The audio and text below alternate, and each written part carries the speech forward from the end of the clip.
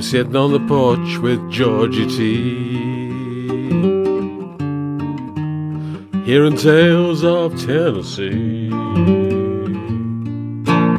My guest on the Tales of Tennessee podcast today is nothing short of inspiring. She is the girl next door with a twist. Her drive and passion for country music, which has led her to establish her own successful country music podcast and information website, but also her own record label, Triple Threat, representing one of the hottest new acts in the UK country music scene. So, Imogen Marshall, welcome to the podcast. Hello, thank you so much for having me. You are Feeling very welcome. flattered right now. God, Good. Nice start to the day. So we first spoke, Imogen, probably at the beginning of 2019, and the boot was completely on the other foot. You were interviewing me in the run-up to our first festival, our first Dixie Fields. So much has happened since then. Full circle moment. Absolutely. Can you give us a bit of a potted history about how this came about, specifically off the record to start with? Where did it all begin? How and why did you decide that this was the route you wanted to go down? It was one of those things where I look back and I think, I don't always believe what's meant to be will be, but I was in a job where, to be honest, I hated it. I wasn't creatively fulfilled at all.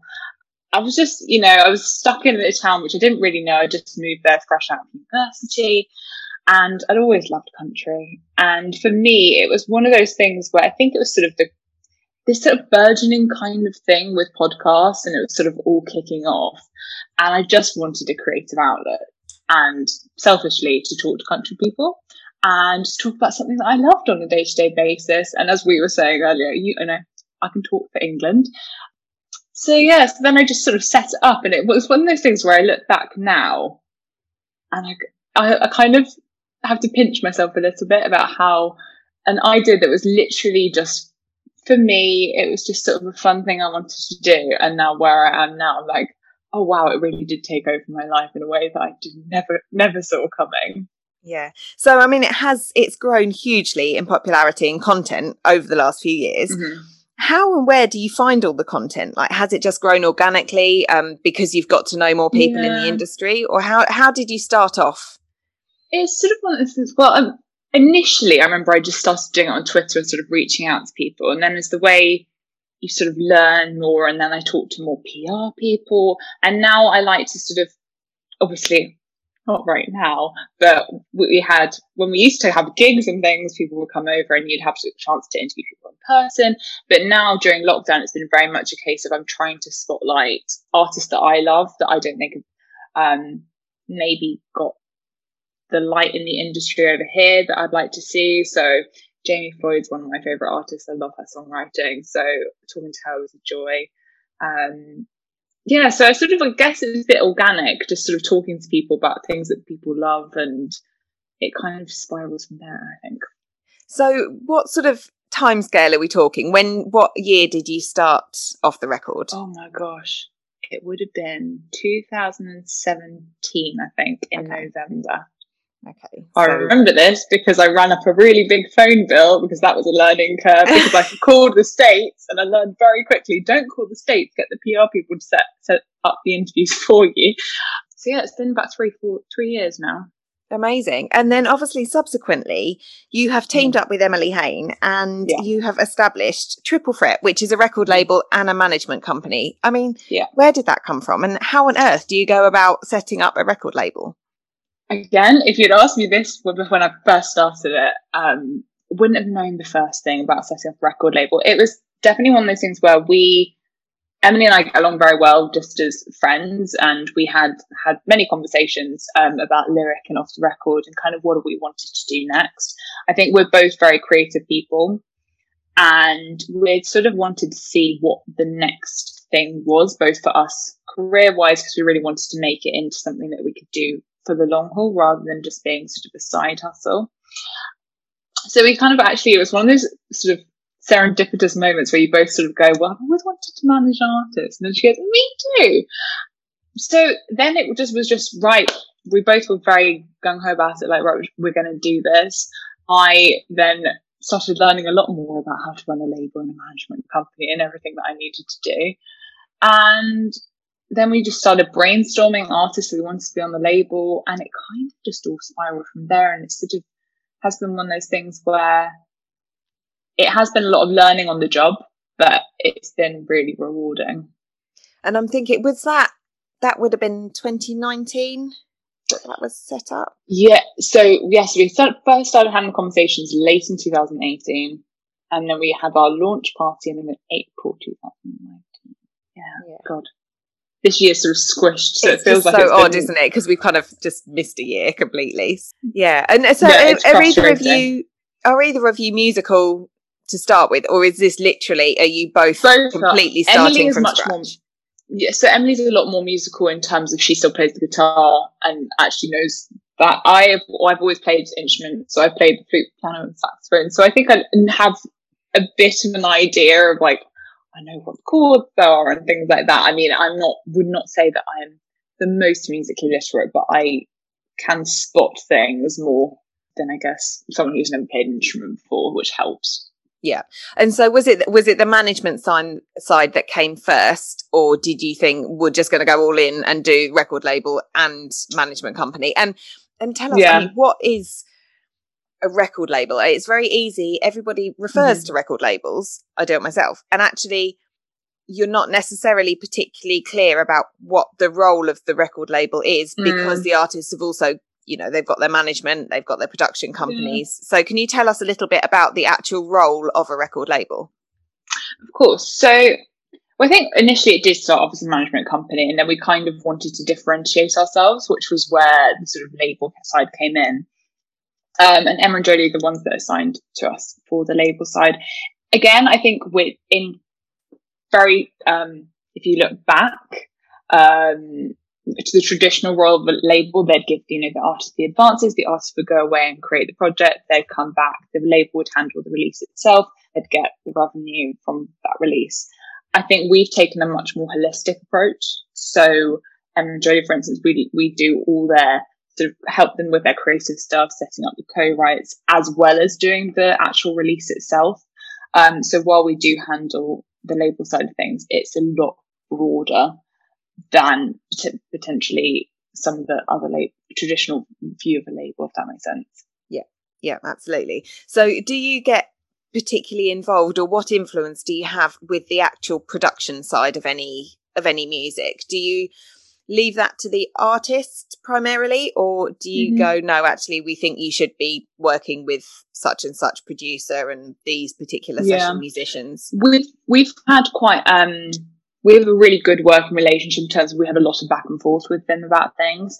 So their producer who did the first two singles, we helped them set that up, and they had conversations, and we were there for their first meeting with the producer. And definitely it was one of the things that we got the track back, had conversations. We weren't involved necessarily in the first iteration of the release, but we'll always offer comments when it comes back and before it goes for mixing and mastering and all the rest of it.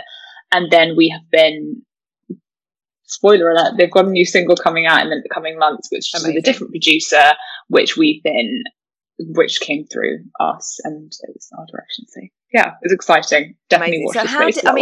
How did you find Emma and Jolie to start with? Because obviously, I saw them for the first time, as you know, out in Nashville in November 2019, and they were playing at the Song Suffragettes. Yeah. And I'd never heard of them before. And it's always, when you're in Nashville and you're sort of watching a UK artist surrounded by all of these amazing American artists, you're always thinking, oh goodness, I hope they hold the side up, and they're so young, they're so beautiful, they're so lovely, and you're just willing them to do well. And then they started singing and you're just blown away. You know, they're amazing. How did you find them? Because they were completely unknown. First of all, at that Song Suffragettes, I remember feeling like a parent, and you're just sat there like, please, it's all going to go well.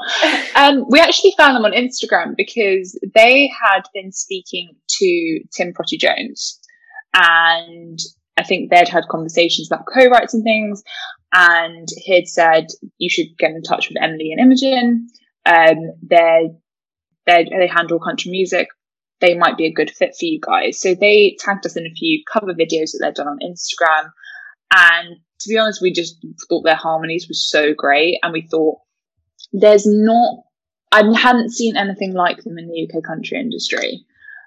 And then again, we got in touch with them, sort of wanted to know a bit more whether they'd done some demos and stuff, and they sent some stuff to us, original rights.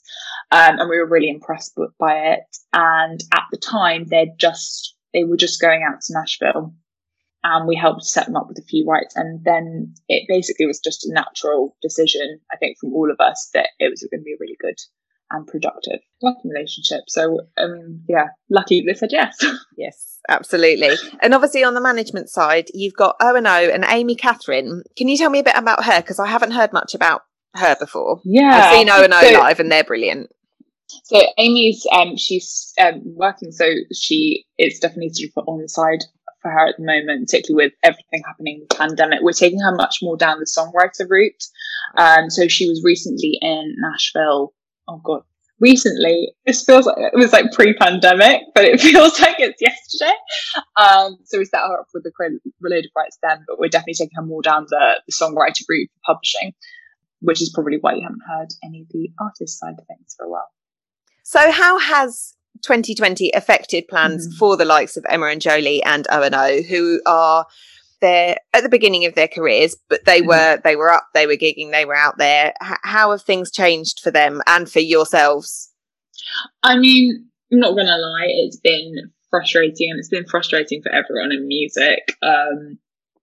With Emma and Jolie, it's been a case of they had their debut single come out, and ordinarily we would have been pushing for them to be doing live stuff in support of the single. We might have done like a single launch. We would have potentially done some showcases and things like that, and got them, playing the songs with a full band and things like that, and rehearsing.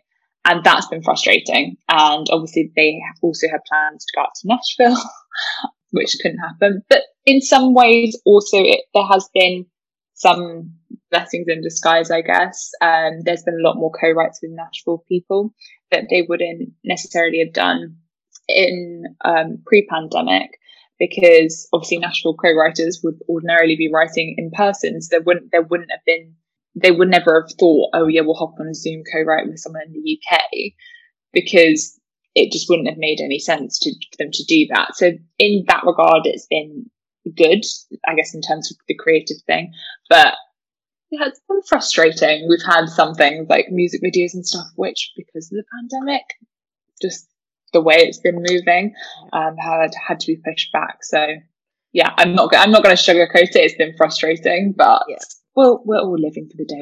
I feel your pain. I feel your pain. Yeah, you know my pain. Yeah. What is on the cards for them in 2021? Assuming, come April time, March or April, the restrictions are lifted. Do they have, you've mentioned a new release. Are they planning an EP or an album at all at any point?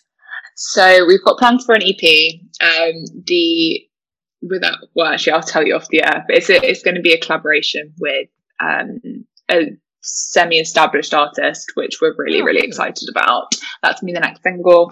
And then plans for an EP. And then we've got more singles coming out with O&O. So it's just very much trying to keep some content going through, but also we're not wanting to, I guess, rush doing loads of releases, because it will be great ultimately to tie some of the releases, and when we do the EP, tie that into some live events. So I think everyone's being quite cautious at the moment, but I do think we've got some great things in the pipeline that are going to be announced in the coming months, which we're super excited about. Good. There's something to look forward to. That's what we like. That's what we like. So when did you first go to Nashville? Obviously, we want to talk to, or through the podcast, we're talking to people who are working in the music industry, whether they're artists or people such as yourself. But we also want to know about your experiences in Nashville. Do you have favourite places to go, etc., etc.? So when did you first go to Nashville? So surprisingly, my first trip was actually that Songs for Projects trip. So it was the most, I'm not gonna lie, it was quite a stressful first experience, because we flew in through New York and we knew we had the show at, I can't remember what time it was, at 7:00. And I think we must have got to the show literally because our flight was delayed, and it kept being delayed, and we were held on the plane. And literally as the lights went down, I think it was snowing outside. So it was an interesting first trip, but it was CMA Awards week. So it was a really, I guess, a very glitzy introduction to Nashville. I just fell in love with it straight away. I thought I would, but there's always that feeling, I think, for everyone in country music where you kind of glamorize it so much in your head. You're like, is it going to be as amazing as I think it is in my head? It's one of those things, isn't it? Like meeting your idols, you're always a bit Exactly. a bit unsure of whether they're actually going to live up to the hype. Yeah, you do have that fear. Yeah, absolutely. So, I mean, my next question was going to be, was it work or pleasure? It was obviously work as well as pleasure. Yeah, because obviously it was my first trip, so it was sort of like weird. We had a lot of meetings for Triple Threat stuff lined up, meetings with loads of publishers, trying to get just establish those relationships. So it was a lot of work, but I think we had the weekend in the middle where we went out to Franklin and Leapersfork, which was really nice just to get out. And I had a few days put aside to do, all the things you got to do, like seeing like the Country Music Hall of Fame and all those things. So we did a work and pleasure, I think, a bit of both. I think I came back and slept for about 10 days. So what were your first thoughts when you landed? So forget that first night pre-Song Suffragettes. I don't know what you did afterwards. Did you head downtown, or were you just too exhausted? I mean, what were your first... exhausted we went to bed. Yeah. What were your first thoughts when you went down and you saw Broadway and all the lights and everything? Is it as magical as you'd expected? I honestly was like, I found my place in life. It was so magical. Like, it's just, I think when you see it, and it is like the pictures, but it's also so different. Everyone's so friendly and everyone loves country. And I mean, it's that kind of feeling you get whenever you go to C2C, where you're like, oh, I'm surrounded by people. I'm not the only one in the world who loves country this much. And I think that is the magic of it. The fact that there's sort of music playing out of lampposts or whatever they've got on the streets, and they've got, Dolly Parton's star on the Walk of Fame, things like that. It is a magical place. Yeah, it is. And what about Music Row? Obviously you had lots of meetings, so I'm assuming you were down Music Row quite a bit. Is that not just the strangest place? It is, because it's also one of the things where it's all little houses, like all the offices are little, like you walk past and you think, oh, that's a really cute quintessential house with the white porch outside, and then you realise it's actually the publishing house for, I don't know, Sparkle, Rare Sparkle, and it's that thing which is kind of a bit surreal. You're like, absolutely. How is that an office? That's the nicest office ever.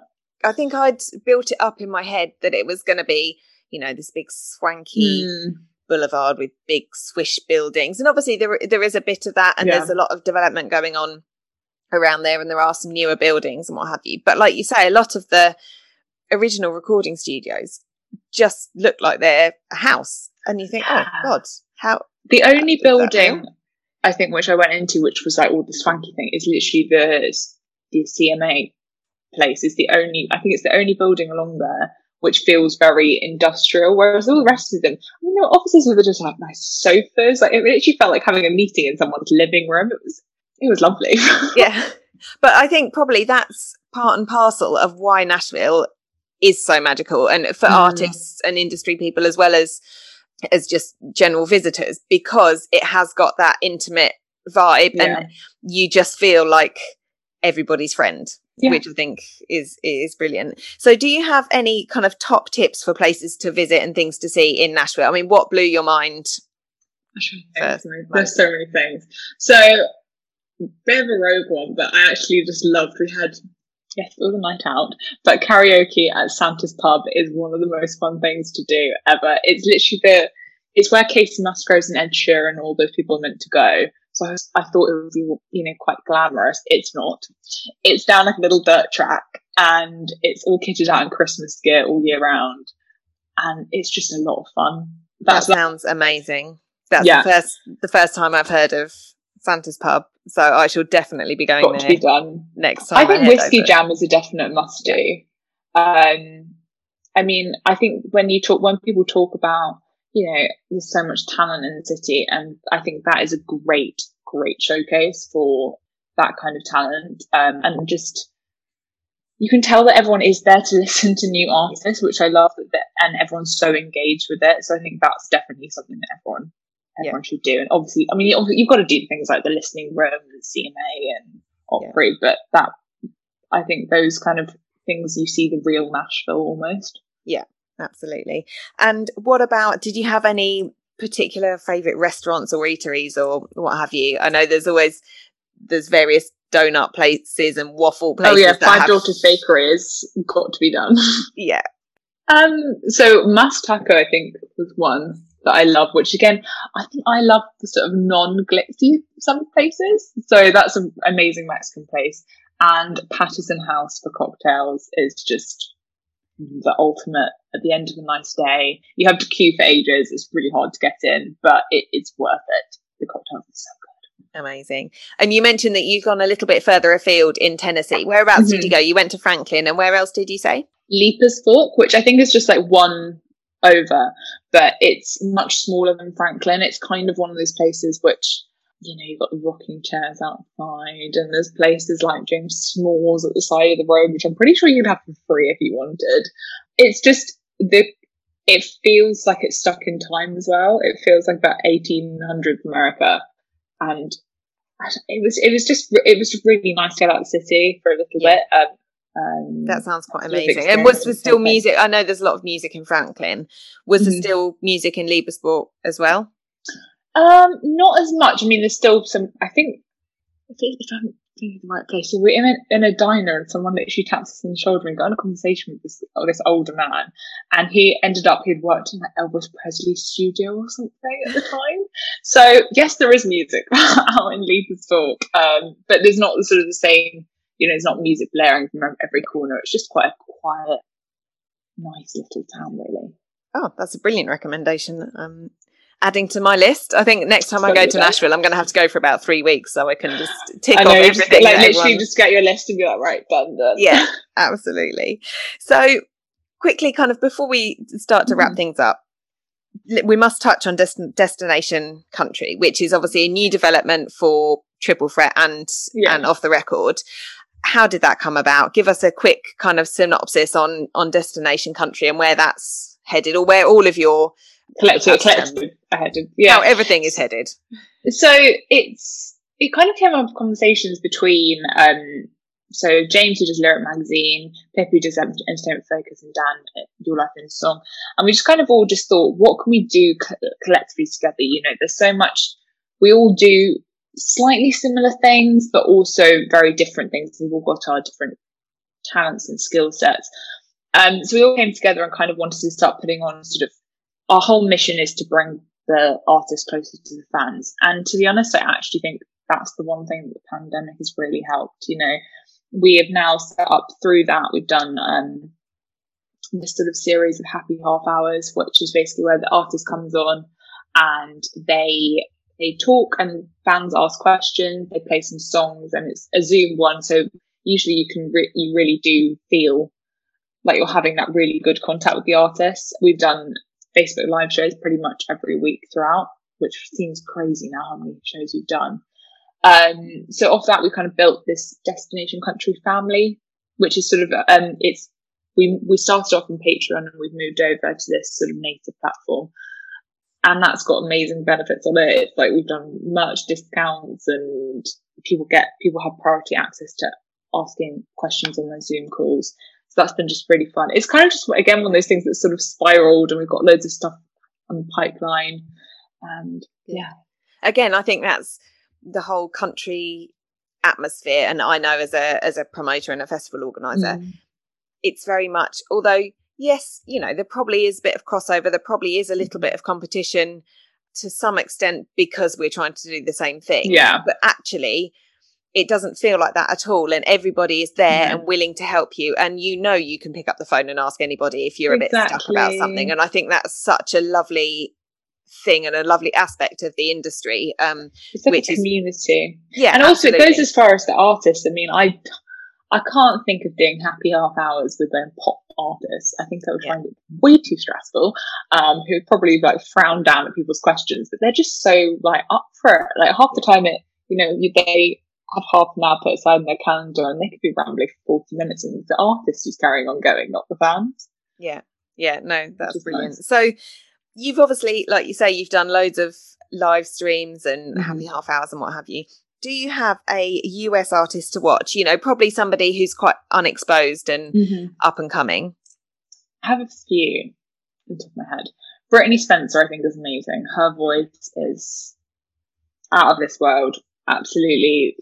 I just think, you know, she's got so many people's support and loads of artists backing her. So I think she's definitely one.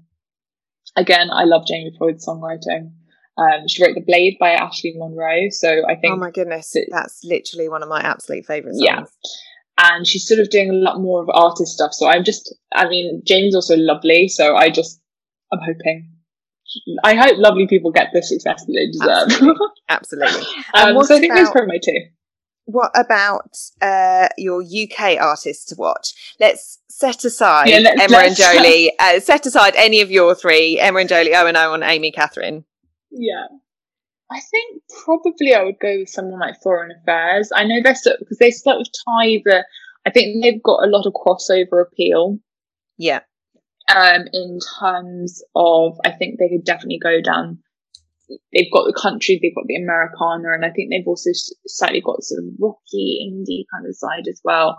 So I think that always helps a little bit, if I'm honest.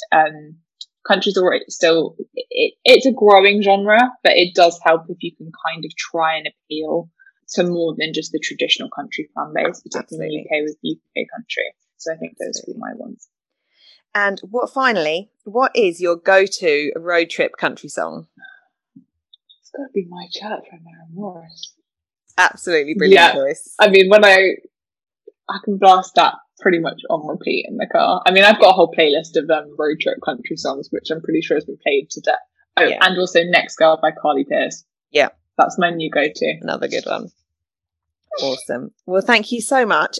Can you, before we absolutely leave it, can you just give us a little roundup of where people can find you or your artists? You know, how's best to get in touch if they want to do. To be honest, if you just head to www.offtherecorduk.com, that's got all the links for the destination country, Triple Threat, and from that you can find all the links for artists, everything. So that's probably the best place to get in touch.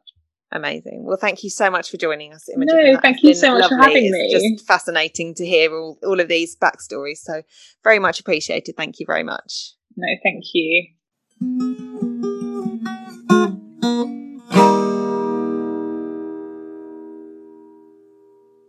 So in my customary post-production edit, I'm just going to recap the recommendations that Imogen has given for those who want to visit Nashville and Tennessee as a whole. She has suggested, obviously, in addition to all of the Country Music Hall of Fame, the Ryman, the Opry, heading out to Santa's Bar for karaoke, to go to Five Daughters Bakery, although you might have to queue. And she also recommends going to Leapers Fork, which is a historic district just outside Franklin. So happy travelling.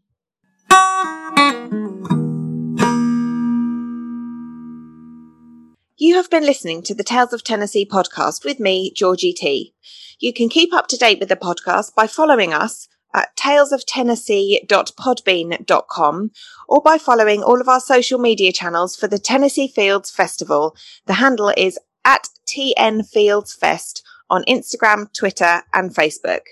You can also follow me, Georgie T, on Instagram at the_accidental_everything. We'd love to hear from you, so don't forget you can email us at talesoftennessee@yahoo.com. And as always, thanks go to Francis and Archie Ween for providing the jingles for this podcast. Thank you so much for listening. I'm sitting on the porch with Georgie T, hearing tales of Tennessee.